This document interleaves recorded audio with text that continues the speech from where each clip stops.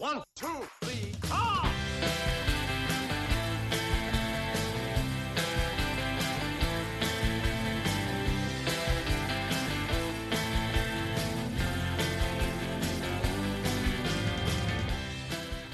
And I'm proud to rank me some Beatles songs, 'cause they're 223.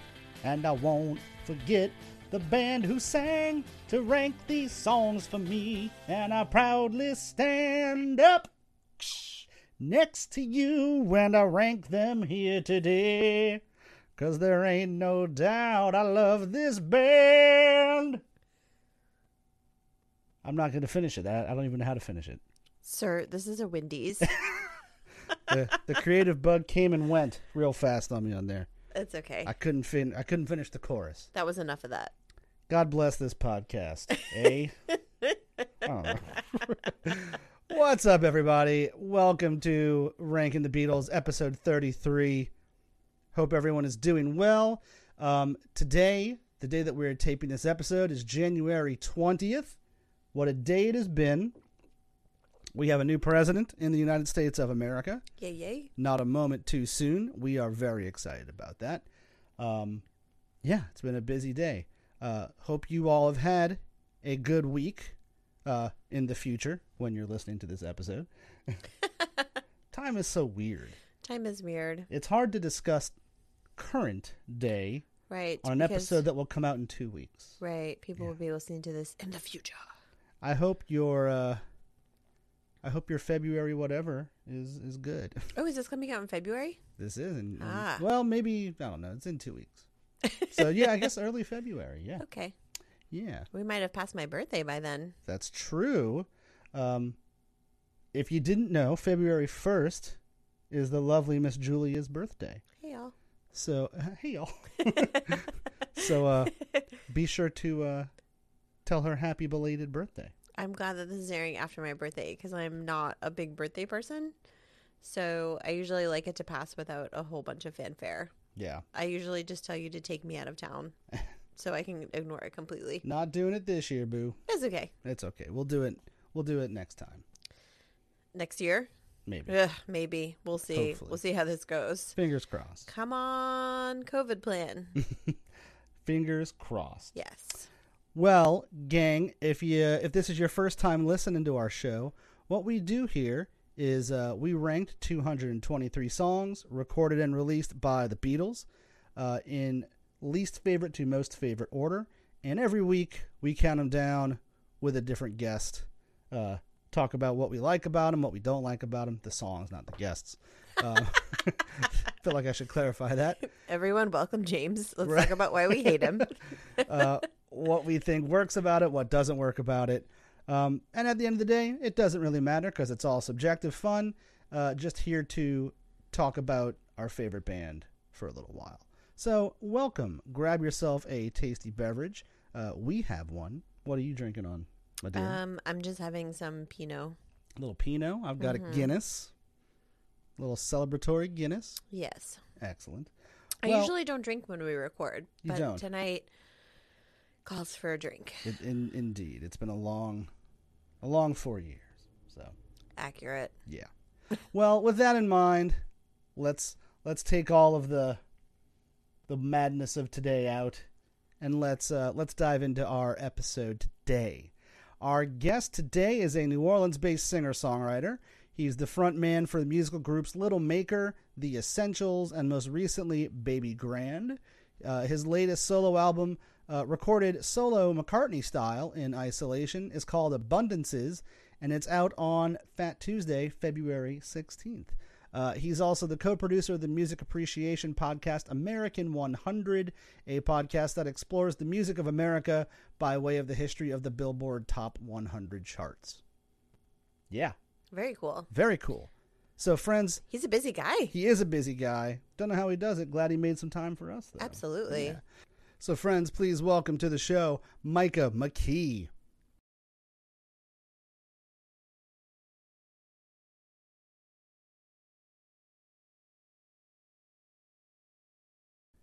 Hi. Hey, man, how are you? How's it going? it's been an overwhelming day. I'm not Mhm. Yeah. sure. I'm not sure why that is, but something is in the air. Did something happen? Was there something I in think the it's news? freedom. Something. Is that freedom in the air? You're Someone's a cooking mess. freedom up there. No, I actually I don't drink that often anymore. But today I had a glass of wine. Yeah, I felt like Yep. I felt actually let me go grab one for this interview. Do that, man. Go for it. A few moments later. I felt like a kid. Like, can we have fun? Can we have fun again? It is weird. Like, I feel this like odd sense of like of exhaustion. Like it's almost that like, holy crap, we got through it. And even though Yeah. like it was a horrible 4 years, like it's just kind of, I don't know. And you don't even know that it's over because Lord knows what the fuck is going to happen after this. Right, Yeah. right. But it's like Yeah. at least you beat the first boss. You're like, all right, cool. Totally. I'm gonna go eat a Lunchable. I'll get back on this game in a little bit. Totally, absolutely. Yeah. And this last 4 years we all tried to get through it however we could, Yeah. and just not having to think about that obstacle Mm-hmm. anymore. Just like you said, that first boss is kind of nice. Yeah. Right. Yeah. We don't have this weight kind of hanging over our heads every day. I Yeah. remember 4 years ago when this happened, I mean, for a solid like 10 months, I woke up every morning checking my phone, Yeah. making sure the fabric of society was still in place, right? Yeah. Right. Like just like just like making sure that everything was still held together. Yeah. And just it'll be nice to not have to worry about that and to talk about things like records and Right. the music that we love, Yeah. without some other dude, hanging out in the background. So it's Yeah. nice. Yeah. Yeah. It's funny because that's the one thing that you always say is like, it'll be so nice to not like check Twitter or just be like, what Just the like fuck wake happened up in the overnight? morning, like, Yeah. Oh, dude, every morning. yeah. I mean, yeah, and especially with COVID and Yes. pandemic, like you don't have much outside interaction, so Yeah.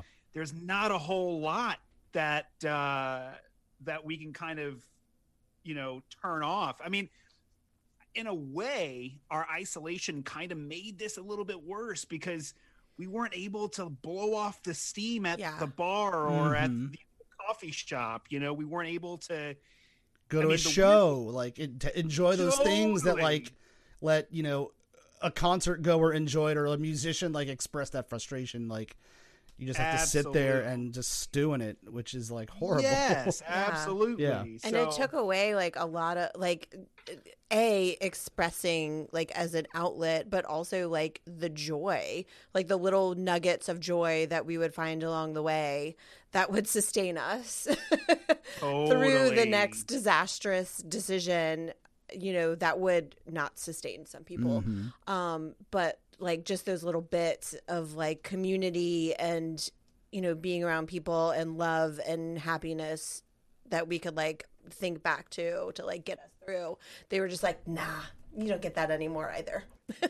Well, one of those things was Paul McCartney's record. That was one of those things Yeah. for me where it was like this thing that we like. Paul's voice is a thing that we know and love and lean on in Mhm. times of distress and trouble. And so that was a really nice thing this past December to have that record Yeah. to get us through this moment right here. Yeah. That's a really interesting thing because it's very much like, Paul's become like the world's favorite grandpa, kind of in the same way that like, everyone's like, oh, it's Uncle Joe. He's back. It's like, it's fine. It's comfort food. Sure. I'll take Yeah. it, Totally.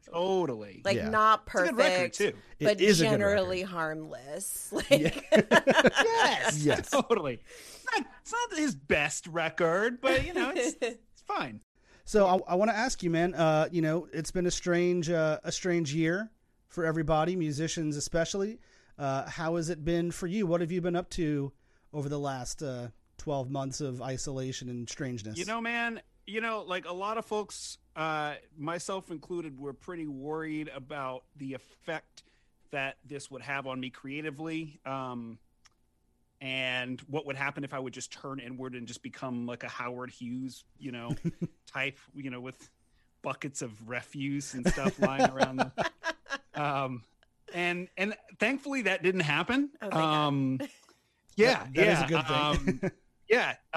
I ended up starting a podcast, American 100, which I had in the works for like 2 years. Mm-hmm. And I just never had the time. Right. And so the waters parted, so to speak, and I had the time to do it. And I gathered all the research I had done for 2 years and sat down with that. I recorded 3 albums. Wow. Yeah. I recorded 3 albums, which is a blessing. I mean, honestly, I've been more creative during pandemic than I've been outside of it. And I guess there's just a lot of time, a lot of quiet time. And I find that I write really, really well with a lot of quiet time. Yeah.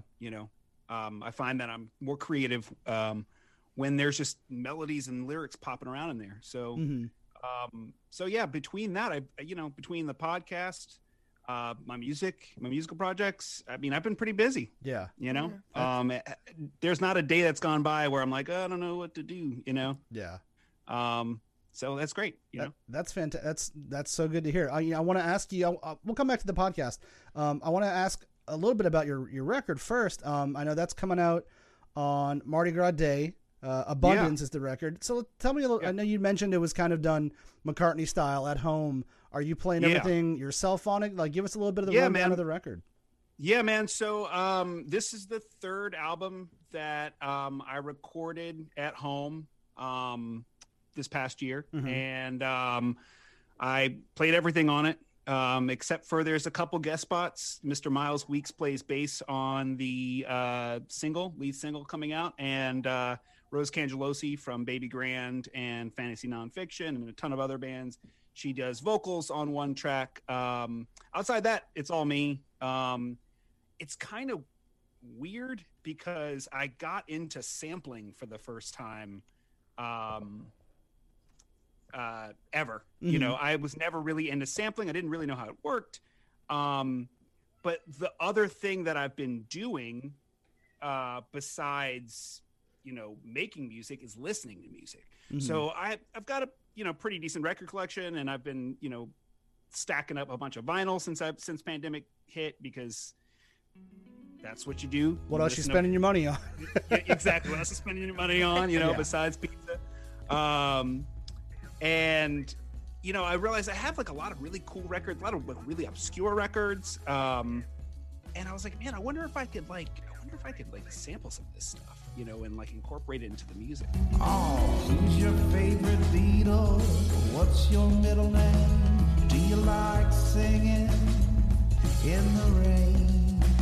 Someone said the dream was over, and now we're waking up, fuzzy-eyed and stumbling.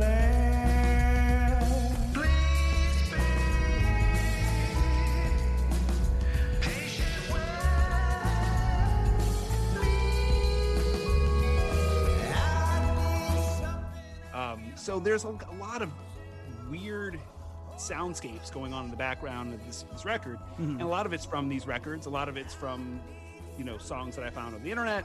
Some of it's from like I think the song Your Favorite Beatle on the record, there's like a transcript from like an old record of radio dramas. Like I was curious what that was from. Yeah, it's from an old record of radio dramas, like 1920s radio dramas. But yeah, I got into sampling for the first time, and it turned out I wasn't. Nowadays it's a lot easier to do than I guess it was a long time, like back in the 80s, or Yeah. when they first started sampling stuff. Mhm. So nowadays, I mean, you really just need a computer. Right. So I got really into that. So there's sampled drum beats on the record. I used a drum machine for some of the beats. So yeah, I mean, I really had all the tools. Outside that, I have guitars and guitars and guitars, and I mean, I had all the stuff I needed to make an album. Yeah. So why yeah, not? so why not? Yeah. I mean, I love playing in bands. I love the act of being on stage with a band and being in the studio with a band. And this is not a dig at not playing with other musicians. I actually absolutely love playing with other musicians. But when the opportunity presents itself for me to just have total control over the whole thing, Yeah. then I'm going to take it. Right. It's It's such a rare thing to have. It to really have is, man. The songs, the time, the equipment, the ability to do all that is such a rare thing. It is, and it all kind of fell into place. And I would not have been able to do it if it weren't for this time. Right. You know what I mean? In the real world, this would not have been tenable. Yeah. So I'm thankful for this gift. So yeah, I recorded the record Abundances, and I named it. It was originally going to be called An Abundance of Rain, and that was taken from this really crazy clip of this like religious zealot who was stumping for a particular presidential candidate.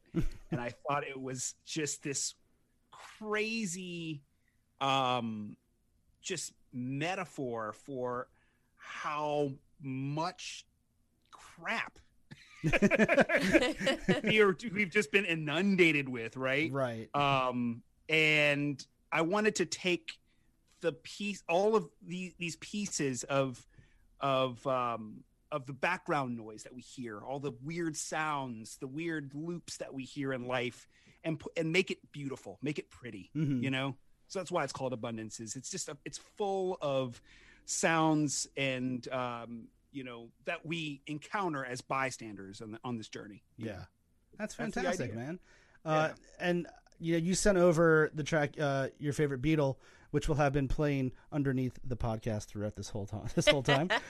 Cool. I really, that's something that is, it hit home to me because I seem to feel like that's probably an initial conversation that Julia and I had when we first started dating. As you get to know, this new person, there's all these kind of like important basics about the person that you have to know, like your middle name, your favorite Beatle, things like absolutely, that. And absolutely. I kind of loved hearing that moment, like in the song. It was like, yeah, I remember having that moment. Like, Absolutely. I mean, that song was, basically about, when you're in isolation, missing getting to know strangers. That's one of the things I really love doing, going to bars or shows or cafes and just striking up a conversation with a stranger and getting to know that person. And like you said, one of the first things you kind of talk about with a person is who's your favorite Beatle, right.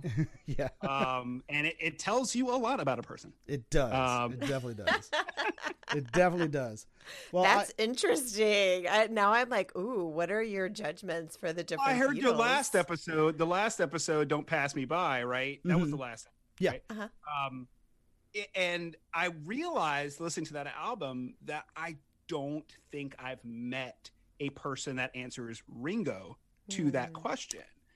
Who's your favorite Beatle? And I wonder why that is, even though he's so beloved, right? He's so beloved and he's so integral to everything. Absolutely.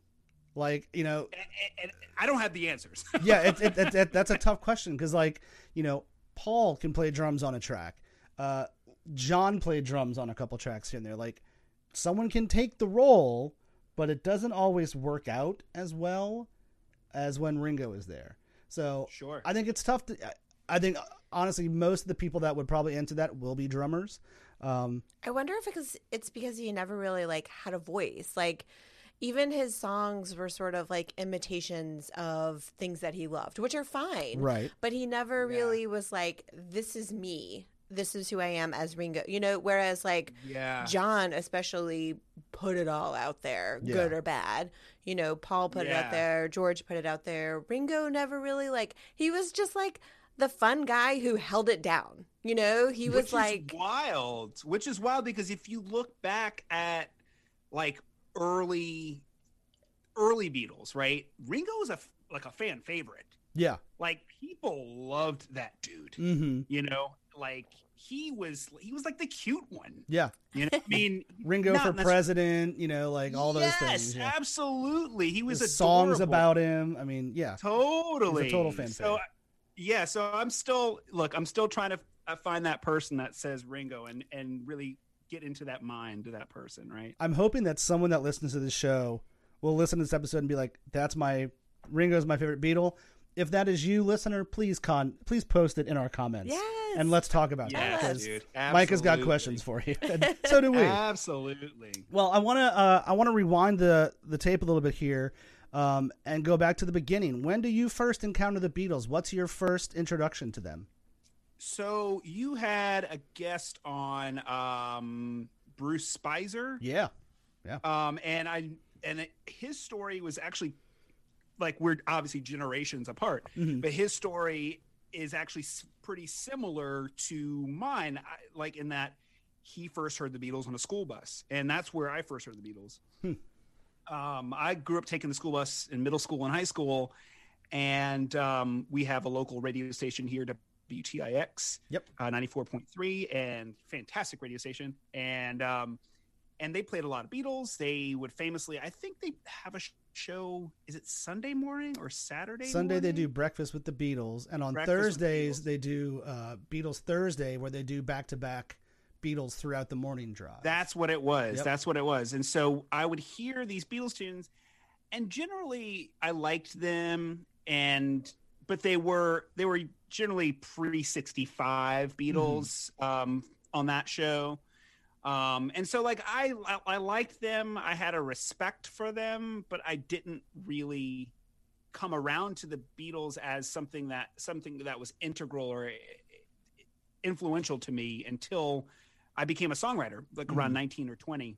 And I remember the moment, and it's great that we're talking about the song that we're talking about, because there was a local DJ who I used to idolize in town, and I still idolize her but she became a friend of mine. Are we talking like a And- radio DJ or like a spinning DJ, like a? So she used to DJ on WTUL, Okay. and she also DJs dance parties in town. Okay. And I remember I went over to her house one night. This is when we were first becoming friends. And I went over to her house one night, and I was maybe 19 or 20, and she was a little bit older than I. And she pulls out Rubber Soul, and she was like, this is the Beatles album you got to get into, Mhm. I mean, at this point, I was really into folk music. I was really into Bob Dylan. Mhm. So it was kind of the perfect That's a time. good transition for that. Yeah. Yeah. And she was like, man, this is my favorite record, and this is my favorite Beatles song. And she puts on Wait. Huh. And that was her favorite Beatles song. Interesting. And yeah, totally.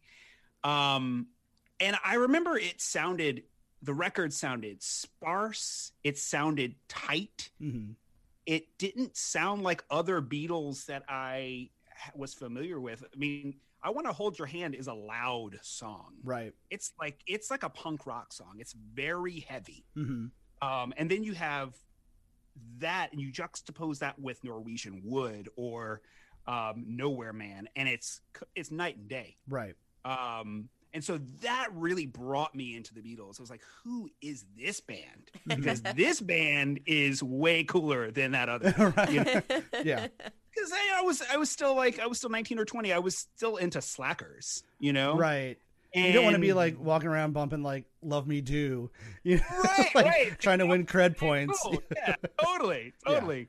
And yeah, I mean, that was the moment that really got me into the Beatles, was Rubber Soul. And And I know everyone talks about Rubber Soul being that turning point for the Beatles, but it was that turning point for me. Yeah. Because as a songwriter who was into, Woody Guthrie, Bob Dylan, Phil Oakes, Cat Stevens, as being that being what I was really into, Rubber Soul really appealed to me at that time. Yeah. Was there anything pre that moment in kind of a broad sense that kept you from taking a dive into that catalog at any point, you think? I mean, I think it was just, I talked to someone today, and I mentioned I was going to be on the show, and she was like, I hate the Beatles. and I think that attitude is kind of common for a lot of folks, right? Mm-hmm. Like they have this idea of the Beatles. I'm not saying this person doesn't know what she's talking about, but Sure. I kind of felt the same way. I had this idea of the Beatles, and I resented them for, I don't know why I resented them. I guess maybe I thought they were too cute. Mm-hmm. Mhm. I thought they weren't gritty enough. I thought they Right. weren't edgy enough. I thought they weren't folky enough. Mm-hmm. And it honestly, they are all of those things. You just have to get into the right Beatles at Right. the right time. And they're certainly so omnipresent and pushed down your throats in, so many different ways, whether it's, Absolutely. just the catalog is everywhere, the music is everywhere, the imagery is everywhere. So I can definitely There's tons see of like assholes on the internet making podcasts about them. valid I point. will say, I will say there are more assholes though that like to be contrary and like to say, the Beatles suck because of this or Mhm. that. There are people that are contrary just to be contrary. Just And I to think be. I was kind of one of those people, Yeah. honestly. And I think that's Uh, also a real characteristic of youth. A lot of the people that I know who have had that same mentality of like, oh God, the Beatles are so lame.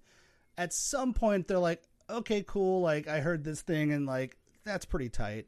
I'll give points on that. Like they definitely will warm up to things as they get older. And then there are some who are just like, no, it's trash, And Yeah. I've ended up in Yeah. bands with people like that and I don't fucking understand how it happens. Totally. I mean, and look, I respect the decision to not want the Beatles in your life. Even after, I know people that have actually gone into deep dives to try to get into the Beatles and just it Didn't doesn't work. speak to them. Yeah, Yeah. That's not that common, but it happens. sure. But for me, I just, the thing that was holding me back was just not being exposed to the real Beatles. Right. Or to the right Beatles for the right time. Because like Sure. you might have Sure. somebody might have given you Magical Mystery Tour, which is a great record, but would have just not hit where you were looking at that point in Yeah, time. I will say when I started Rubber Soul, I went chronologically. I made it a point to, from that point, listen chronologically and get all the records chronologically. Mhm. And I've always been kind of a completist. Like if I have one record by an artist and I like it, I want to get them all. The whole catalog, yeah. Yeah, totally. But that's how my journey with the Beatles started. I got into them pretty chronologically, and then I was making mixtapes of like their songs, and but Rubber Soul was the touchstone. That was the beginning. That's fantastic, man. I'm so glad that we've got you here for this song. Then how fortunate is that? It's very Yeah. fortunate. Yeah. I love it. As a musician and artist, how have the Beatles impacted your work? So I have these weird moments where I will say, I'll start by saying this. There are intentional Beatles references musically and lyrically on every single album that I've written. Mm-hmm. And it's now at this point, it's become this like cutesy thing. But it first started because I wanted to pay homage to this group and I didn't know how, because the Beatles have integrated themselves into American pop music and pop music in general involuntarily. People involuntarily are ripping off the Beatles without knowing it all the time. Yeah. And I was aware at a very early age that I was doing this, but I really didn't know how. And now I do it more intentionally. Mm-hmm. You know, now I have things that I like to make nods to. I don't know if you guys listen to Dr. Dog. Bits and pieces here and there. Yeah, I mean they also make very intentional sonic nods to the Beatles. And I think that's really fun. It's really clever. And the Beatles are a really, really clever band. Mm-hmm. So like, yeah, I mean, I'm not really sure if I can pinpoint exactly how this band has influenced my music or my storytelling. Mm-hmm. But I mean, it certainly has. Melodically, I mean, one of the things I love about them is that they have these simple sounding melodies that aren't really that simple. Mm-hmm. And I think I've incorporated that into my music. I like to, convey feelings and emotions and sounds that are simple sounding, but aren't really that simple. Right. Or have, and even lyrically too, have, they juxtapose, really simple, emotive lyrics, but have like these crazy overarching meanings. Mm-hmm. I love doing that. So that's kind of how it's been for me. I've incorporated that kind of ethos into my music and my songwriting. I think that's a really good point because, one of the things that I thought was really interesting about the chorus on Your Favorite Beatle is, the lyric is, who's your favorite Beatle? What's your middle name? And you can take those two questions and that situation of the conversation in multiple different ways. It can be platonic, it can be romantic, and it Absolutely. really helps set a scene, which is what, that's one of the things that they're so good at is they can tell a story without giving you line by line story. They can kind of paint that picture in a more roundabout way, which I think makes things a bit more, I don't want to say it's not challenging. You're maybe giving your audience more the respect that they deserve as like a smart person with like feelings and emotions. Absolutely. It doesn't have to be, you're not like hitting them over the head with like love me do.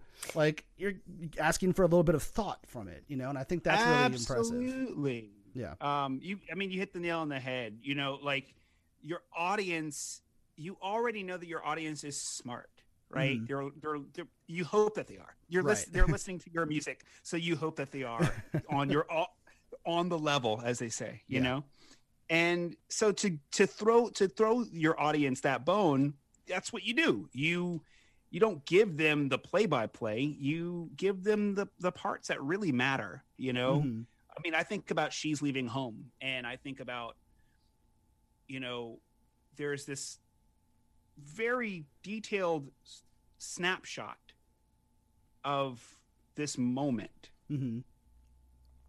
And Paul doesn't really give you how the speaker feels about it, really. Mm-hmm. Like it's almost like he's like taking a photograph of this moment, and he's leaving it up to the listener to have this emotional response, and I think that's really important and that's really special. And Right. I think that's something that is lacking out of not so great pop music, is like you said, not having to hit you over the head and tell you how to feel, just show you this simple story, Right.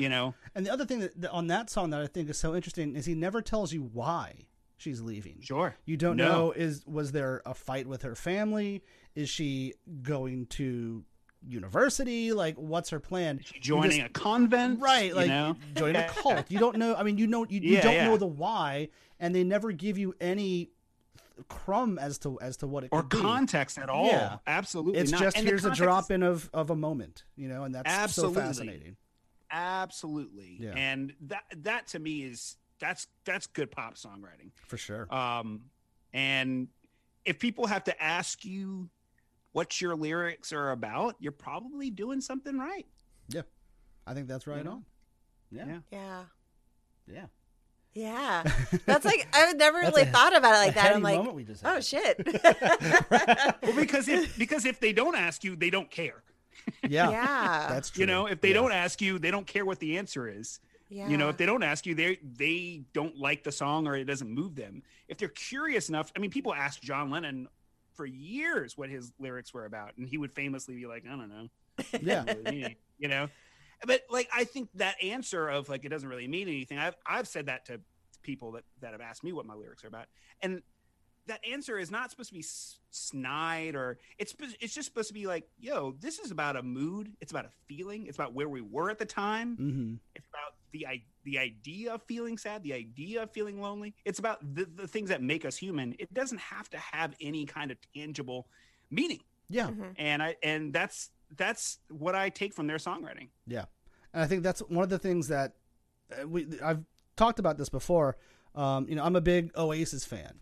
And one of the things that I love about Noel Gallagher's songwriting is some of it is so obtuse and weird and makes no sense lyrically that you can really apply it to however you want it to be, and it can fit whatever storyline or feeling you want it to fit. Like, I can listen to Champagne Supernova in 5 different moods and interpret it 5 different ways. Totally. And I think that's something that, you know, admittedly, you know, he obviously, you know, borrows liberally from the school of Beatles songwriting. It works though, man. Yeah. It works. Yeah. If it I works, don't. was recently, I was recently listening to that record, What's the Story, Morning Glory, and it holds up. It does. It really does.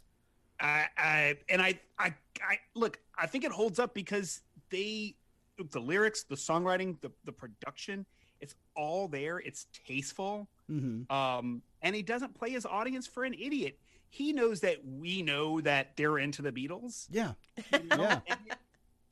And it's fine. Yep. It's a jumping off point. It's a conversation Exactly. that he's having with the audience, and I love it. I'm glad you brought that band up there. Oh, good. I Fantastic, think you man. found your co-host for Right. your Oasis podcast, and it doesn't have to be me. Yes. Wonderful. I love what you guys do. I love it. Well, thank you, man. We have a lot of fun with it. It's like you said, this is totally born out of COVID boredom. You know, God, a month or 2 into lockdown, I did the list out of Yeah. pure boredom. Maybe like a month. It was pretty early Yeah. on. And It was pretty early on. yeah, I remember that. I remember when it dropped because I was like, because I started American 100, I think in June, mm-hmm. and maybe it was May. You guys started in. We started doing episodes, I think, in June, but I think I was posting rankings in April or May. So I think, no, April, because I think there was 2 months between when I started and when we started this. Yeah, because you posted about them for a little bit. Yeah, And for like a then month. decided to do the pod. That's and what then it you had to was. sort of Mhm. like figure it out. Yeah, yeah. That's what it was, because I remember seeing it and I was like, "Damn, that's a good idea." Well, it's definitely been, you know, the well needed distraction from a lot of things. So, Yes, indeed. well, why don't we let's jump into it then? What do you say? Yeah, let's do it. Beautiful.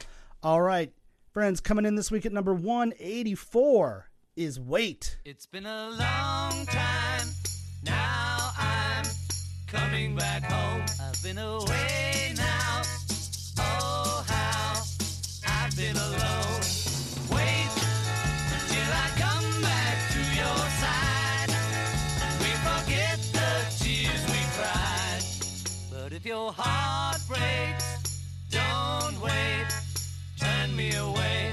And if your heart's strong, hold on. I won't delay. Wait till I come back to your side. We'll forget the tears we cried. I feel as though you ought to know that I've been good as I can be. And if you do, I'll trust in you and know that you will wait for me. It's been a long All right, originally recorded on the 17th of June, 1965, the last day of tracking done on the Help album. It was recorded in 4 takes, with the 4th one being marked best. Wait ended up as one of 4 songs recorded during the Help album sessions that did not make it onto the album. The others being If You've Got Trouble, which we had at number 216, That Means a Lot at number 214, and Yes It Is, the fantastic B-side to the Ticket to Ride single, which we will not get to for quite a long time. They did record 2 additional tracks. Larry Williams covers Bad Boy and Dizzy Miss Lizzy, which were intended for the U.S. market, though Dizzy Miss Lizzy ended up on the Help album as its closer. The following day, a first pass of a mono mix was made on the Help album, with Wait included. But the following day, a stereo mix was done, and Wait was off the track listing and into the vault. So we fast forward to November 11th, 1965, my birthday, but many years prior. The very last day of recording sessions for the now Rubber Soul album, and the band find themselves 1 song short of their quota of 14 tracks per album. The earlier part of the evening found the band recording Paul's You Won't See Me from start to finish, followed by John's Girl from start to finish. The rate at which these guys could work is just astonishing to me. So once tracking on those 2 are complete, they pull out the tape for Wait. Overdubs are added to the track, including George's volume pedal guitar, percussion from Ringo, and additional vocal double tracking and harmonies.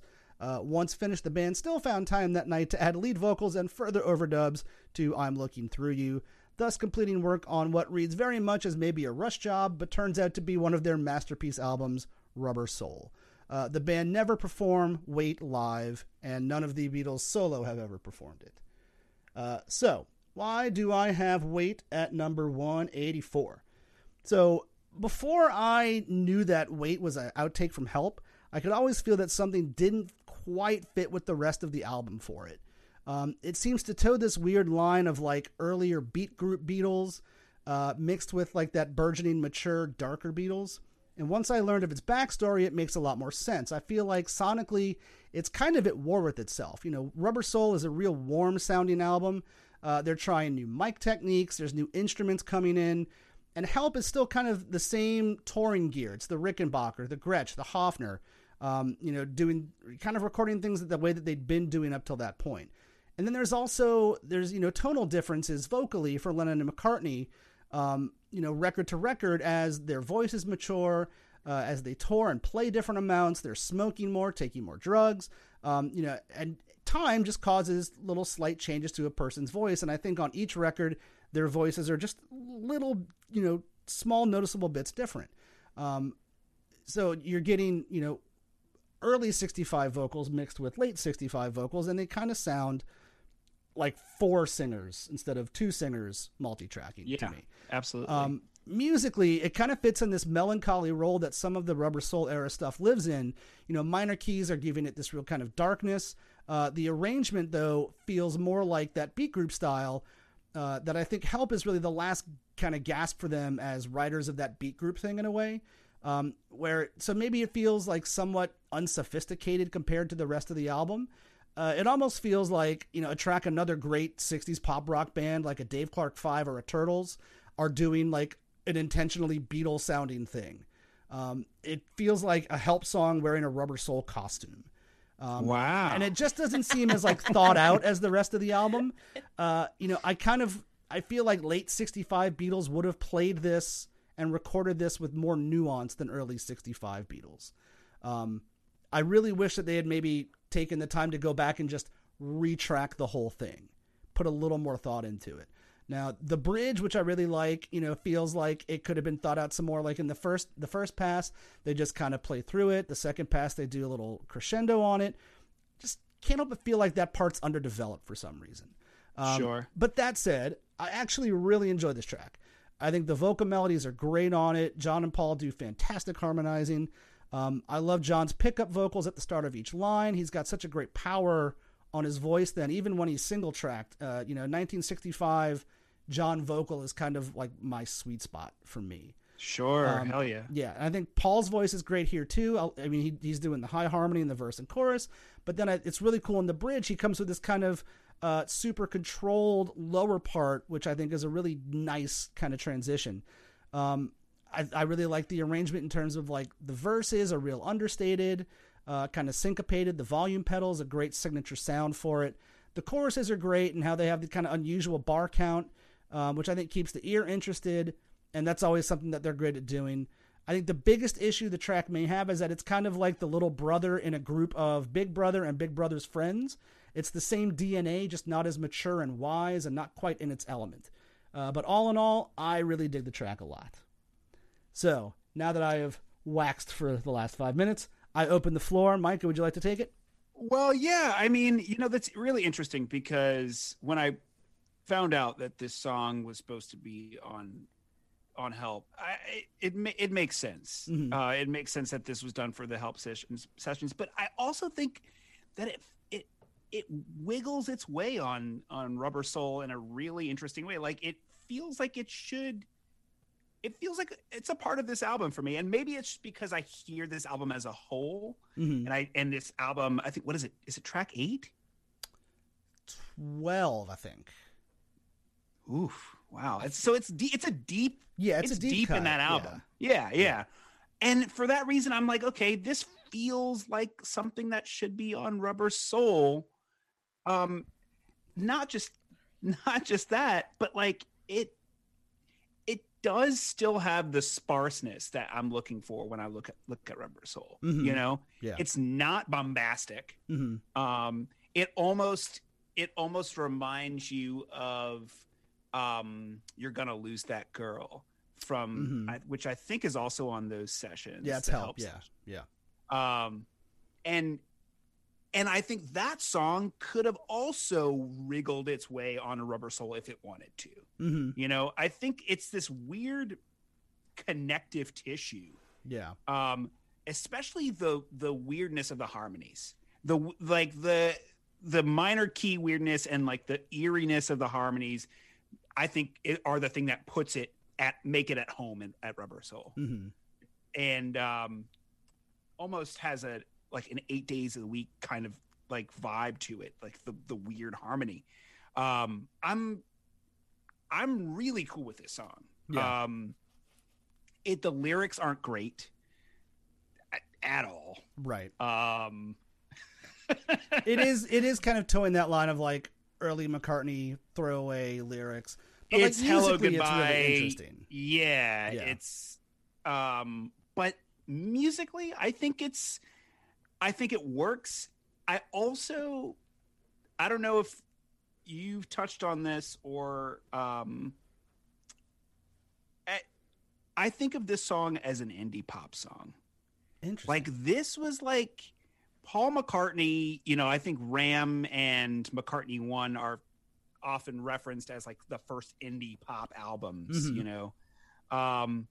And I think you get a really great glimpse of that in this song. This song really exemplifies some of the things that Paul would do a little bit later, where he got a little bit weirder, a little darker.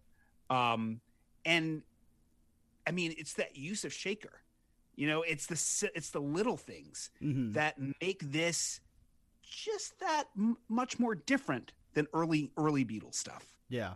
It's a little bit more sophisticated.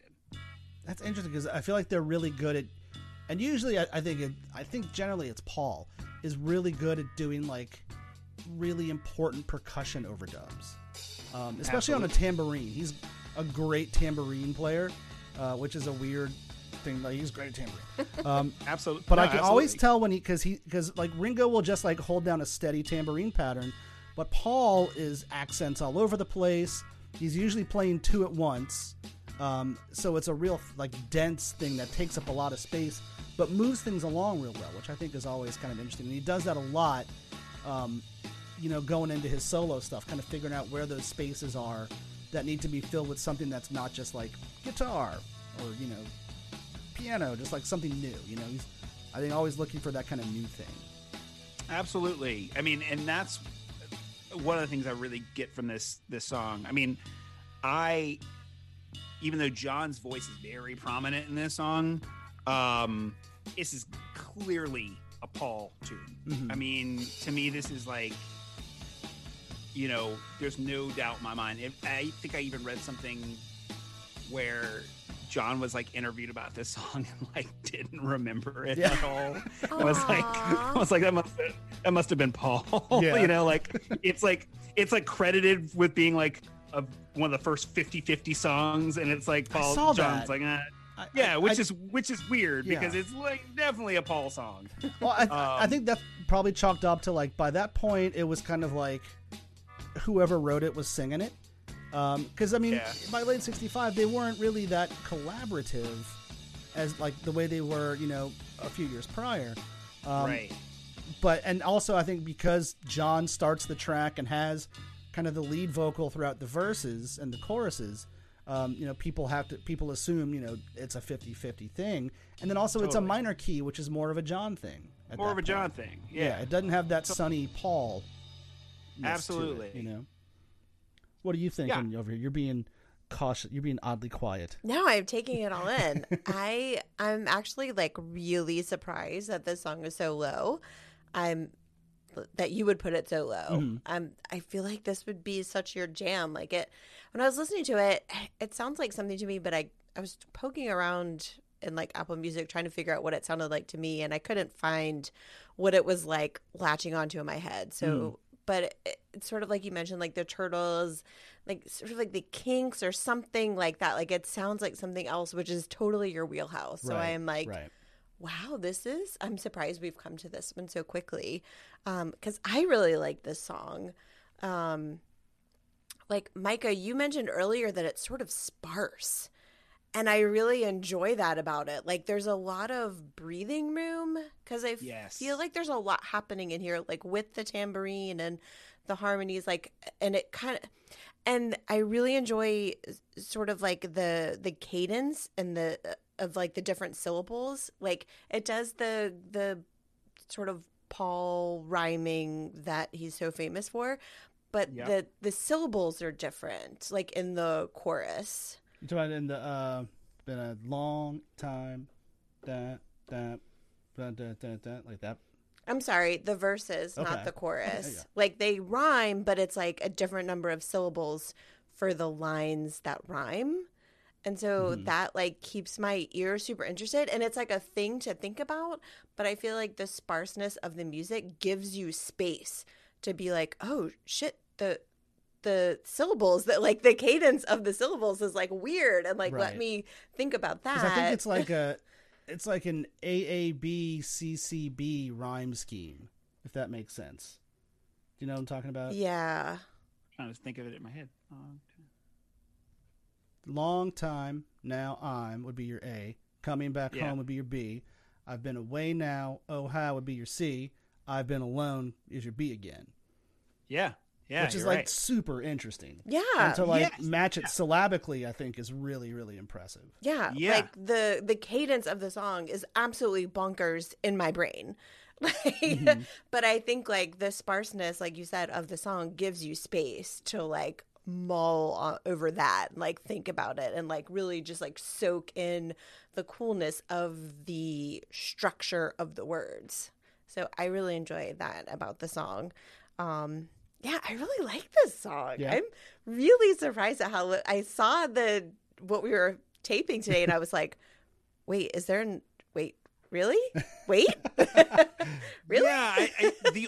I thought about that too. Like I thought, man, this is like kind of, like I mentioned, the DJ that got me into Rubber Soul was like, this was her favorite song on that album. That's super cool because And this is I what would- I've never heard someone claim as a favorite. So like I'm super intrigued to know why. Yeah, I mean, so this DJ is really into like 60s mod cool, right? And this song is really cool Yeah. sounding, Yeah. right? It's like it has that 60s mod feel to it. But it's way different than that. It's a Paul McCartney song. Yeah. So it has weird, like the weird cadences, the weird rhyme scheme. It has that little part. I mean, like I love like the bridge, which is like a glimpse into Paul's cutesiness that he would get into later, like I've been good as I can be, It's like, dude, you've been on tour, like being the worst boyfriend on the planet.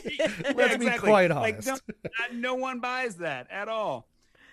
It's so coy, it's so tongue in cheek, and clever. I mean, I can see why someone who's really into those qualities of music would be really into this song. Yeah. I don't want to call it less genuine than the other songs on Rubber Soul, but it's certainly definitely like nudging you, Yeah. and winking at you. Yeah. Which I think is neat. And again, this has always been one of my favorite songs on this album. Cause I mean, I think the groove is just killer. I think the shaker is, I mean, it's the coolest sounding shaker I've heard on, I mean, so are you into the band Spoon? Do you know that band? Yeah. Oh yeah. So like I think this song is a Spoon song.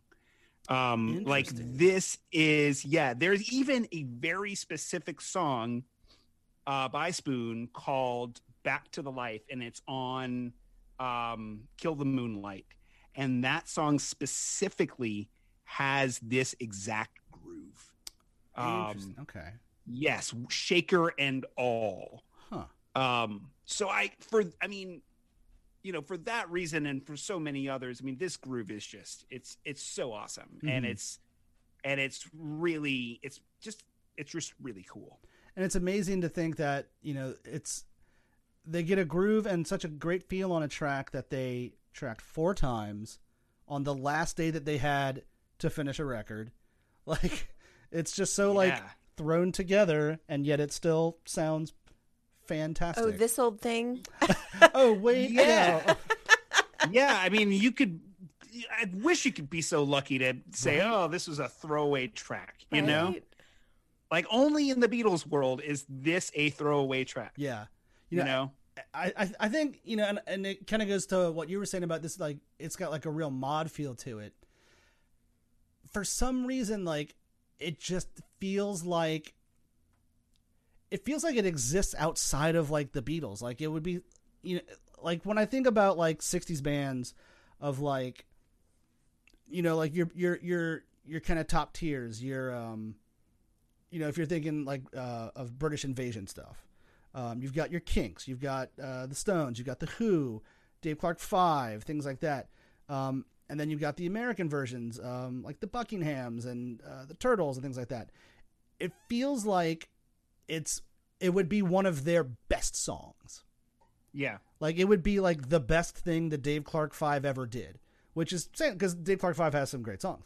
But it feels like it would be like Top Flight Kinks, but sure, mid-level Beatles, maybe. Sure. I mean, there are a ton of better Beatles songs. And so I understand why this song is so low on the totem pole for you. Yeah. Because I don't dislike it. Like, sure. I definitely don't. Like, I definitely enjoy the track. I think it's a really great song. But there are like so many other songs that would do what this song does, but better. Yeah. Yep. That's exactly how I feel on it. Yeah. All right. I like it. It's a great song. It's a great song because it's a Beatles song. Right. It's better than anything I've written, so. Absolutely. I mean, speaking for myself. I do find it's interesting because they kind of go through these phases where a new instrument or a new toy comes into play, and they go hard on it for a little bit. And I think one of the things I love on this track is the volume pedal, which that volume pedal. It's also on I Need You. And I think is fantastic on I Need You. It's on Yes It Is, which I think is beautiful on there. Yes it is, it's true. And so it's funny that like this is all from like that same session, because they're also using like an electric piano all throughout the Help sessions. And I feel for a long time I feel like I thought maybe the volume guitar pedal was maybe that electric piano in that same kind of like, just like, bow, bow, bow, bow. Yeah. Like it could have been the same thing. But that makes me think, also how well what they're doing on the track does work. If, when I think about like, if they were just, strumming a chord in that spot, like, it would feel totally different. So they were great at like saying like, this thing has a very specific use, or we're using it for this very specific reason, and really getting the most out of it. And then once it like risks like becoming a gimmick, they chuck it, like the harmonica in the early days. That's a great point, because I don't think you mentioned that this song has never been played live, and I don't think this song works live, and it's for that reason. Yeah, this is like a production piece. Like this song doesn't work with a band. It doesn't. It wouldn't sound right on a stage. Yeah, and it's totally understandable why. And in a way, like, it's totally understandable why this is on Rubber Soul. These are songs that you don't normally hear the Beatles play live. You didn't hear Rubber Soul play it live. And this song especially, it's like that volume pedal, the shaker, the groove. Like, this song belongs on an album. It doesn't belong on a stage. Yeah, for sure. And I think, as catchy as it is, it's definitely album track material. But it's such a nice little, it's placed really well, I think, in the second half of Rubber Soul. It gives it like this nice kind of weight with it. Oh, there we go. I didn't even mean, I immediately feel like an asshole about that. I'm sorry. But, yeah. So let's put a pin in this. How do we feel at 184? Too high, too low, just right? What are we thinking, gang? I'm thinking it's just right. That's just my opinion. I was a little offended by it, because I'm like, oh, I love that song. but talking about it and thinking about it, there are a ton of Beatles songs that do what this song does, and does it much better. So yeah. Well, and I was so glad when I threw this one out to you, because you were like, I have really, I have memories with this song. I have like a lot of opinion. Like this was a song that like made an impact on you. So it's always cool to see like the different tracks that make impacts on people. Like, it's almost always different, and it's just a fascinating thing for me to look into. So, what do you think at 184, Julia? I don't know what's ahead of us, so it's always hard to gauge. I feel like you don't know either? I mean, I have access to it, but I just she don't never look. Looks at the list. I like to be surprised. My God.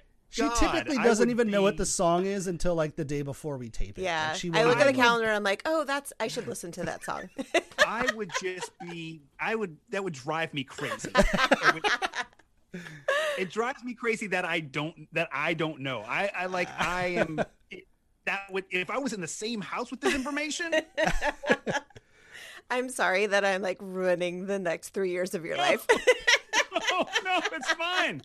This is one of the fun things is like, as I'm booking guests, throughout the year, and I'm sending, booking a guest for like July, and I'm saying, well, here's what's coming. Here are the preceding songs, and they're going, well, wait a minute. You've got this at 154 of 223. Like, I don't know that I want to do your podcast, good sir.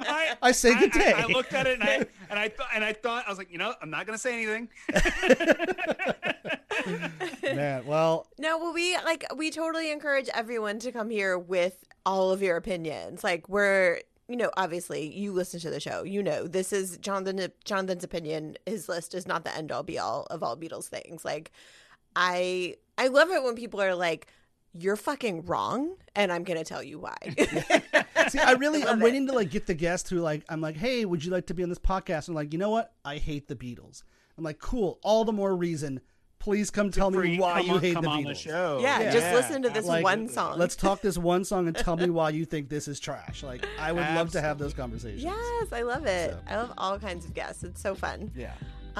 So I feel like it's maybe a little low, but I'd have to like look at what's ahead, but I feel like I'd maybe put it a little bit higher because I like this song. I think it's a jam. Nothing wrong with that. I think it's a jam. I like it. Okay. So far away, somehow still the same. I feel a memory taking over, screaming down the lane in some old Chevrolet, thinking might go supernova. Too many days been looking for love, never recognizing its face. Too many days that I wanna give up. Girl, you know I need me some grace. There's a place in the heart worth going to. Look at me, I believe I wanna go with you. Cool. Wonderful. Well, let's switch some gears real quick. I want to ask you, so we talked about abundances. Tell me about American 100. I'm really interested in your podcast. How did this come about? Yeah. So American 100 has an insane story. I was working at a cafe, and there were it was a small, slow little cafe downtown New Orleans, and we had a lot of slow days, and I have Spotify. So, one of the things I embarked upon, I was like, you know what, I'm going to pick a year and listen to the Billboard Hot 100, top 100 songs from that year. Mm-hmm. And this started like, I cleaning dishes or making coffee, and just have it on the background, and this playlist would last the whole shift. And I was like, man, what if I did a show about this? And so the original idea was I was going to pick a year Mm-hmm. and talk about that year and talk about these songs in context. But then I thought, like, man, that's a little too biased, because we all have years in music that we love. Sure. Yeah. And it would just end up just being this, like, I'm trying to think of a polite way to say it, but like just this self-indulgent, going through my record collection. Right. And that's not what people want to do. Like they want to know about why, they want to find out why music speaks to them, and so I was like, you know what I'll do? I'll have a randomizer and basically have a whole bunch of years in a hat, and then pick, and I don't have any control over what I'm going to talk about whatsoever week to week. Wow. Yeah. So the only stipulations are that it's 1957. I guess that's when the Billboard Hot 100 came out, as a chart, Mm-hmm. to 2000, and it's just 20th century music. And I have an imaginary special guest who's a robot named Rando, and he helps me pick, and he helps me pick these songs. And at the end of every episode, we pick 2 songs and a year from the Billboard Hot 100 to discuss for the next week. And it keeps me on my toes. It's a great musical education. I've been really lucky to have some amazing years and some amazing songs. The first year, I think, was 1976. And I think the first song was 50 Ways to Leave Your Lover. Oh, jam. Yeah, that was like the first song that that we talked about on American 100. And what's really funny about that is my first guest hated that song.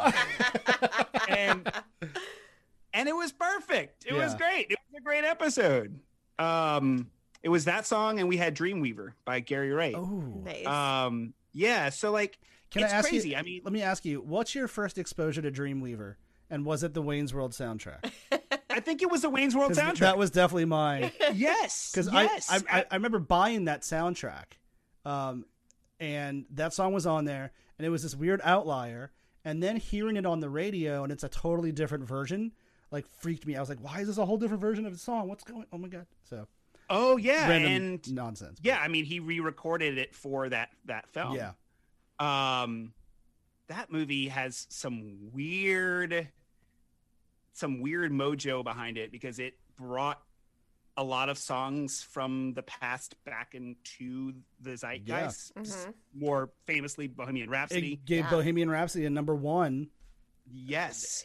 9 months, I think, after Freddie Mercury died. Like, it was that close in time, which is mind blowing to think.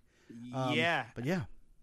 That's I mean, that's the fun stuff that we get to do on the show is like just talk about. Sometimes it's a hit, sometimes it's something that everyone knows, sometimes it's a deeper cut. I mean, one of the things that's really fun about going back and looking at the Billboard Hot 100 is realizing that, you know, hits can take on so many different forms, and there are a lot of songs that you don't think of as being hits. Like, you're like, what is that? You know, so if you're ever wondering why a song is popular, you hear a song on the radio and you're like, oh, why is this popular? It's like, guess what? In 15 years, 10 years, no one's going to know what that song is. Right. Yeah. You know? Yeah. And that happens a lot in music. Yeah. Songs are very successful without having staying power. Mm-hmm. And then there are some songs that absolutely break through and stand the test of time. So it's just it's a wonderful, it's a gift to have that show. I don't think of that show as my show at all because it came about from this random being bored at a coffee shop. And by making it a random experience in my life, it's been quite rewarding. That's awesome. Have you found any kind of unknown gems that you're like, oh shit, I'm totally adding this to my collection, or found any new artists that you had never heard and now you're diving into? Definitely. I mean, definitely. You know, what's weird is so far in the show, I haven't had anything that was completely sight unseen. Maybe there was one tune by the Silvers called Hotline. It was a disco song. And I'm like not that up on my disco, you know? I mean, there's like your quintessential disco, but then there's like, there's so much disco. So much. And so I'm, you know, when I got that one, I was like, whoa, I don't know what that is. But I mean, there wasn't a lot because like I said, like I had done research on this for like a couple years. So I had actually gone through and listened to, you know, hours of Billboard Hot 100. But you know, through the research that I do for the show, I mean, yeah, I come across weird shit all the time. Yeah. You know, I mean, American pop music is full of weird stuff. Yeah. Have you come across Disco Duck yet? I haven't. What is that? Dude, oh my God. Disco Okay, Duck A. will change your Acting strange. Flapping my arms, I begin to cluck. Look at me, I'm the disco duck. Let's go, Mama. I've got to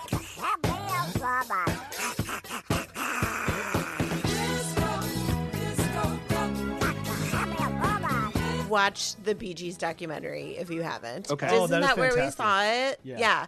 So we watched the Bee Gees documentary recently, and they sort of did like a little dive into disco as a whole when they got to that point of their career, because they had this huge pop career pre-disco. I had no idea. So when they got to the disco portion of their career, they sort of did like a little dive into disco as a whole and got to this song called Disco Duck. Well, and they got to Disco Duck in the conversation of like how with anything that becomes popular, it becomes a commodity. And then there's a million different things that are made to just cash in on it. Yeah. And then all of a sudden you go from like these legitimately created, incredibly smart, groovy songs to like, well, let's put this guy in a duck outfit and do a disco song in a duck voice. Wow. And have Disco Duck. I was like, what the fuck is this? I was angry about it. I was like, why, music industry? Why? I thought you knew about Disco Duck before No. You did, because you were like, yeah, it's a fucking Disco Duck. And I was like, why would I know this? We went and recorded in Memphis a few years ago at Ardent Studios, and their hallways are like lined with all these records that have been recorded there or mixed there or mastered there. And they're like, well, yeah, here's Isaac Hayes' Hot Buttered Soul and, Big Star Radio City and Disco Duck and What? and the Hustle and Flow soundtrack. And I'm like, wait, y'all say Disco Duck? Y'all did Disco Duck here when all this other amazing shit was done? Like, Wow. yeah, we mixed and mastered and cut it to vinyl here. Like, God damn. Wow. Disco Duck is that's- worth the dive. It's pretty So fun. one of the episodes, and I think it's the episode with the disco song Hotline, we talk about novelty. Mhm. And it's to bring it back to the Beatles for a second. That is something that I don't think we give them enough credit for, and are thankful enough for, that the Beatles never made a novelty track. Like, in terms of the Beatles that we know, in terms like the good Beatles that we know. Sure. The studio albums, we didn't have novelty Beatles. Mhm. I mean, I can't think of one. I mean, as far as what's on a record, like on an album, I can't think of one. The only thing I would think to consider in that conversation would be, You Know My Name, Look Up the Number, which is like the B-side to The Long and Winding Road. But like, that's relatively obscure, And I was going to say the one I would probably put in that category would be maybe Honey Pie, which is like an ode to like Yeah. vaudeville. Like Tin Pan Alley things. But it's Yeah. almost like it's almost a pastiche because like, as silly as it is, he's like McCartney's totally selling it. And like the parts are done so well, and like Lennon does the lead guitar solo on that, and it's fantastic. Pretty. Like Yeah. like they commit to it as opposed to just like, look at how funny we are. Like, it's really well done. Right. Yeah, Right. and I think that's the difference. Is like they're showing like a reverence to that music, and a Totally. respect to it, as opposed to like taking the piss out of it. Totally. And I think that we really should be thankful for that, because looking back on the podcast on American 100, there are a lot of artists that didn't escape that. Like there are a lot of artists that straight up have novelty tracks that were encouraged to have novelty tracks. Mm-hmm. Disco was full of novelty. Yeah. And that is something that I'm really thankful for with a band like the Beatles, that they never stooped to that direction. Yeah. Yeah. And that's kind of the benefit of, calling it quits when they do, is like they don't have that, that low, that low of the career where like all of a sudden money's kind of tight and they got to cash in on some craze. Absolutely. Like, at some point in your show, you may encounter the Beach Boys and the Fat Boys doing Wipeout. I had well the 45 might. as a child because I was a child and it was for children. I very well might. But like, you never had that low point of like, well, we need something to, put something into the Absolutely. coffer and put the attention back on us in some way. I mean, what was Absolutely. that live Paul track? It was like Love Me Do mixed with something else. What was that? P.S. Love Me Do. Yes. That was probably a If low you've not point. heard that one, No. I don't No. recommend No. It's really bad. Thank you for telling me to steer clear, though. 'cause Steer if I clear see of it that. on a I'm track like, list, don't yeah. listen to Disco Duck and don't listen to P.S. Love Me Do. Listen to Disco Duck because it'll blow your mind. It's pretty wild. I'm listening to that as soon as we get off this call. It's I feel like I'm ruining Micah's life. No, I love this. I'm like, I love here's some this. terrible music. Also, I have access to the list and I don't look at it. No, I love it. I love it. I love both of those things. I'm amazed at your fortitude. well, I feel like fortitude is what we need to get through the next 3 Oh my years gosh. of this podcast. I need to keep something a surprise because if I just know what's coming, then it's going to be like, oh, I don't want to talk about that like the song. top 3, I think. I can only think of off the top of my head your number one. I know you're number one. But that's all I can think of at Which the moment. takes you back to Micah's song, Your Favorite Beatle. Well, I guess it'd be your favorite Beatles song. Yeah. Well, I But- think I also know your favorite Beatle. That's true. Yeah. But this takes us to the rapid fire part of the show. Do you have time for Love some it. rapid fires? Yes, Beautiful. indeed. All right, let's do this. All right, Micah McKee, rapid fire number 1. Your favorite Beatles song. Whoa, man, that one hits. Coming that out one strong. Hits pretty hard. That one hits pretty hard. I'm gonna have to. I'm probably gonna have to say "Long, Long, Long." Ooh. Yeah, that song. People hits sleep me. on that song, man. Yeah, they sleep on that song. It hits me in a way. I don't consider it the best Beatles song Sure. ever made. Sure. But it has a lot of sentimental value to me. Okay. It was the White Album was kind of my Katrina Beatles album. Yeah. And that song was kind of like my Katrina song. It just, George is my favorite Beatle. Mm-hmm. That song is so George. Yeah. It's spiritual, it's deep, it's dark, it's magical. It has elements of the divine. It has elements of romantic love, platonic love, love for his band, longing, loss. Mm-hmm. That song is it's absolutely beautiful, and yeah, it brings a tear to my eye to this day. So yeah, it's my favorite Beatles song. Yeah. I love it when you have a song, and I'm sure all of us have many songs, that when you hear it, it takes you right back to a place, a feeling, everything. 100%. Like you get like transported to another time, another place, 100%. the people you are with, the smell, the food, just like like whatever was surrounding you and touching your senses at that point, like you just immediately go right back to it. Like 100%. how amazing is music that it can do that? Like, well, if I could incredible. just chime in real quick about that moment. yeah. I had a psychedelic experience with that song. And there's that really weird sound at the end. Mm-hmm.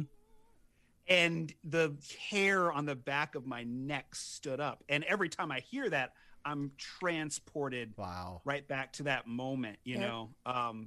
There aren't many songs like that. So yeah. That's amazing. number one for me. That's fantastic, man. Music is awesome, you guys. Right? It is really cool.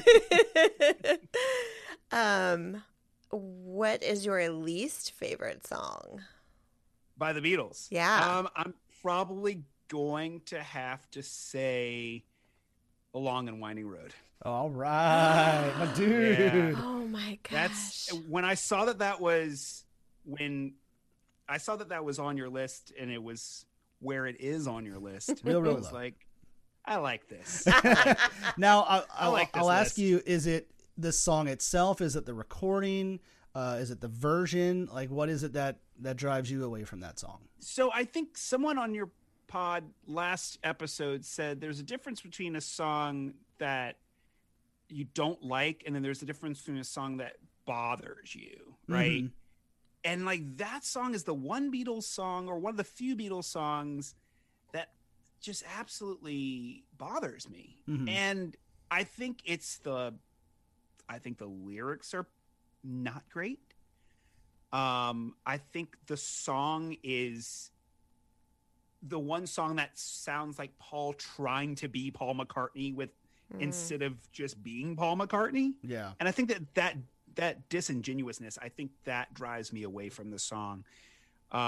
Because Paul is one of my favorite artists of all time, and to hear him stoop to that level of just being a caricature of himself is hard to listen to. I don't think it's a bad song. Right. I don't think that they have ever written a bad song. Mm-hmm. I simply think it's my least favorite for those reasons. Yeah, Yeah. I think that's spot on. I always felt like it was like he was trying really hard to be really sad. Is that sort of the closest they've gotten to a novelty track? Maybe like Paul It's a trying to be novelty- Paul. it kind of sounds like it sounds like a novelty of a Paul song. Yeah. You know? Yeah. And when you watch like the Let It Be footage and he's like staring up into the camera and looking so forlorn and sad and doe-eyed. I don't buy and it one John's for looking 1 second. so unhappy on bass, and George is not even paying attention. Like, yeah, I'm with you on that. Yeah. What is your favorite Beatles album? This one changes a lot. Yeah. So currently, I'm going to have to say specifically the mono version of Revolver. I don't think there is an album on the face of this planet that rocks harder than that specific album. That record is so good. Yeah. And specifically the mono version, it's loud, it's rich, it's full, it's thick. That record is to the point. There is not a bad moment, not a bad second on that album. And to this day, I think it's probably the greatest pop album ever made. Fantastic. I love that answer. You're so happy right now. So You're like, into it, man. yes. Dude, I feel so seen. It's just true. It's just true. Spot on. Spot on. It changed like that question. I think about that question a lot, and it changes a lot. But I always come back to Revolver. Yeah. It stands every test. Yeah, for sure. For sure. Yeah. What's your favorite memory associated with a Beatles song? You can think about it. The long Yeah. one's a pretty good one. Yeah. For sure. That's a good one. I mean, that's a special moment. I guess this is not really a favorite moment with a Beatles song, but I remember right before Katrina,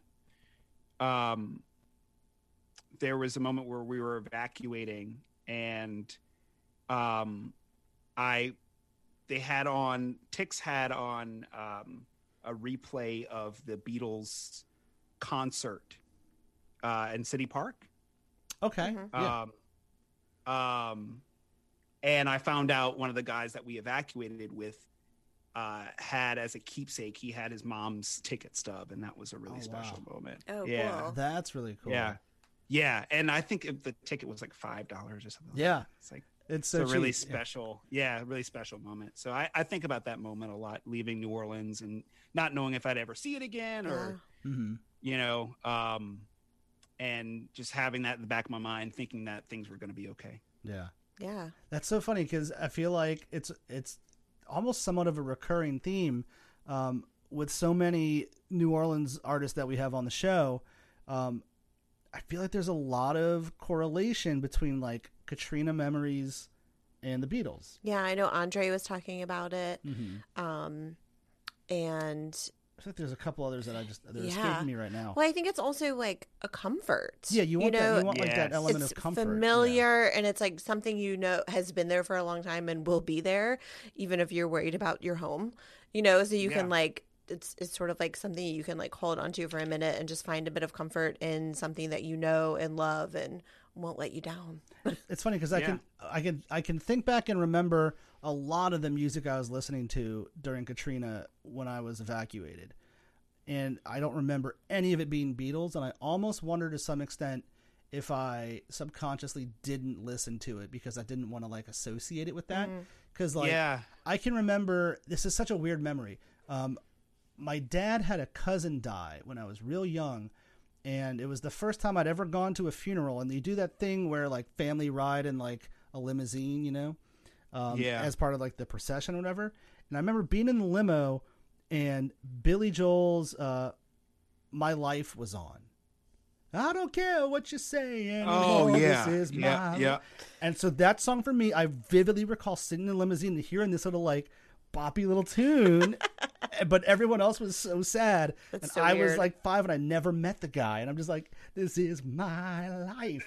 Wow. So it's Monster. It's one of those things that transports me there every time. So I almost wonder if like maybe I didn't listen to some of my like real favorite artists subconsciously so as to not like sully that that connection for some reason. Interesting. Man, I'm like a bleeding heart, so I just like I leaned into it. You know what I mean? Like the White Album was, I dove into that album during Katrina. Mm-hmm. Like you said, Julia, it's for me, it's about comfort. Yeah. Yeah. I, for some reason, find a lot of comfort in Band of Horses. I don't know what it is about them, but they're one of my, like, if I'm super stressed, I put on a Band of Horses record and it just calms me the fuck down. I don't know what it is about them. Sad shit. I know. Well, that's how Harry Nilsson is for me. Oh, I'm the same with like yeah. Harry Nilsson and Michael Nesmith are both like super calming for me. Oh, I love Mike Nesmith. And just like can totally just bring me out of like any kind of, fluster or panic or, high stress moment. Like I could put on pretty much any Mike Nesmith record or like most Nilsson records and just kind of like decompress to that music. Like that's just, Yeah, man. those are two of the ones that do it for me every time. Yeah, man. I love both of those artists. And I also love how Beatles adjacent they were, Yeah. How the Beatles just like were the conduit for all of this incredible musical sensibility. Yeah. It's so cool. I mean, in just what we were just discussing, no Beatles, certainly no Monkees, no solo Michael Nesmith, no Beatles, no Harry Nilsson. No Nilsson. Yeah. I That's for damn love. sure. We went and saw. Was that 2011 when we went and saw the Monkees in LA? Yeah. And they played Circle Sky, and we're Whoa. like, we jump out of our seats. I'm like, That shit fucking rocked. raging. I'm like, yeah. Everyone around us is like significantly older than us. They were there for the Monkees hits, and they're just like, what is this? And we're just like, Circle. We're just jamming on the obscure shit and like rocking out. We looked like complete lunatics, but I loved every second of it. Yeah. It was like the So good. first tour that Nesmith rejoined after Davy Jones passed. And they were doing like 14 dates. They weren't coming anywhere near here. So we were like, well, we got vacation time. Let's go. So it was the Hollywood Bowl. Not the Hollywood Bowl. The Greek. The Greek Theater. Yeah. Fantastic show. Just amazing. Do you know about the local band? Do you know about the Missing Links? Yes. Yes. Wait, we were just talking about them the other We day. went them. We saw them with Kyle Melanson. Yeah. Yep. Yeah. I've been wanting to like they see are them again kick-ass. because that was a lot of fun. Yeah, they're kick ass. I often petition them like get back together and do something. Yeah. Because I mean, especially if you're like a hardcore Monkees fan and like you are into the deep stuff. Oh, yeah. Then yeah, you like that band. Yeah. I think one of the things that you actually loved about me from the start was I had actually seen Head. Yeah. Like Yep. in Yep. middle school. Like one of my best friends who I actually talked to earlier today, like we watched Head together. Like she was also a huge Monkees fan. And he was like, wait, you've seen Head? Like we were I doing love something. you. I forget what we were doing, and you were like, "How's about some more steam?" I was like, Yeah. wait, did you just quote Head? Holy shit! I'm down Yeah, with you, that- girl. That movie was like in the same period of that, like my little psychedelic period, where I discovered like Long, Long, Long and the beauty of that song.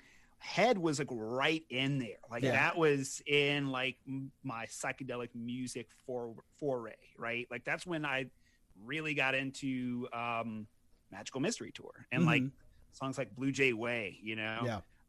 like that's right down that alley. I Sure. love that movie. How do you feel? How do you feel about the Magical Mystery Tour movie? I mean, I used to think it was really cool. The last few times I've watched it, I fell asleep, and I feel kind of guilty about it. I mean, it's like it's there, Yeah, I'm happy for all of the music. sure. Um, It's so disconnected. It's just like it's hard to get pulled in, aside from just getting pulled in by like the magnetism of the Beatles, yes, which is and cool. that- but like, yeah, there's a that's lot of what it's other things really happening riding that on. like subtract from that. I don't think there is. I mean, this is a hot take. I don't think there are very many good Beatles cinematic entries, and I'm sad about that. Actually, I'm like, I wish there was more Beatles on film that like was good. Yeah, Like, I mean, I think Hard Day's Night is awesome, because that's a great film. Mhm. Like, even if it wasn't a Beatles movie, it would Yeah. still be a really good movie. yeah. I don't think Help is that good. I think it's like kind of funny because the Beatles are funny. Mm-hmm. but like I think it's kind of sad that we don't have a whole lot of like really good Beatles film. Yeah. They didn't leave us with a lot. We kind of touched on that when we talked with Michael Cerveris. They did a lot of things on, like a lot of like skits and little things on television, like early on, that are truly interesting and funny, but are either not preserved or like barely watchable quality. Totally. And that's the bummer, is like you can see, like you can hear like how funny it is. And, when you see bits of like Lennon doing things with like Dudley Moore on, I forget the name of the show that Dudley Moore had, like just charisma in front of a camera for days, or like Totally. How I Won the War, like Lennon's bits are great in that, but the film is not all that great.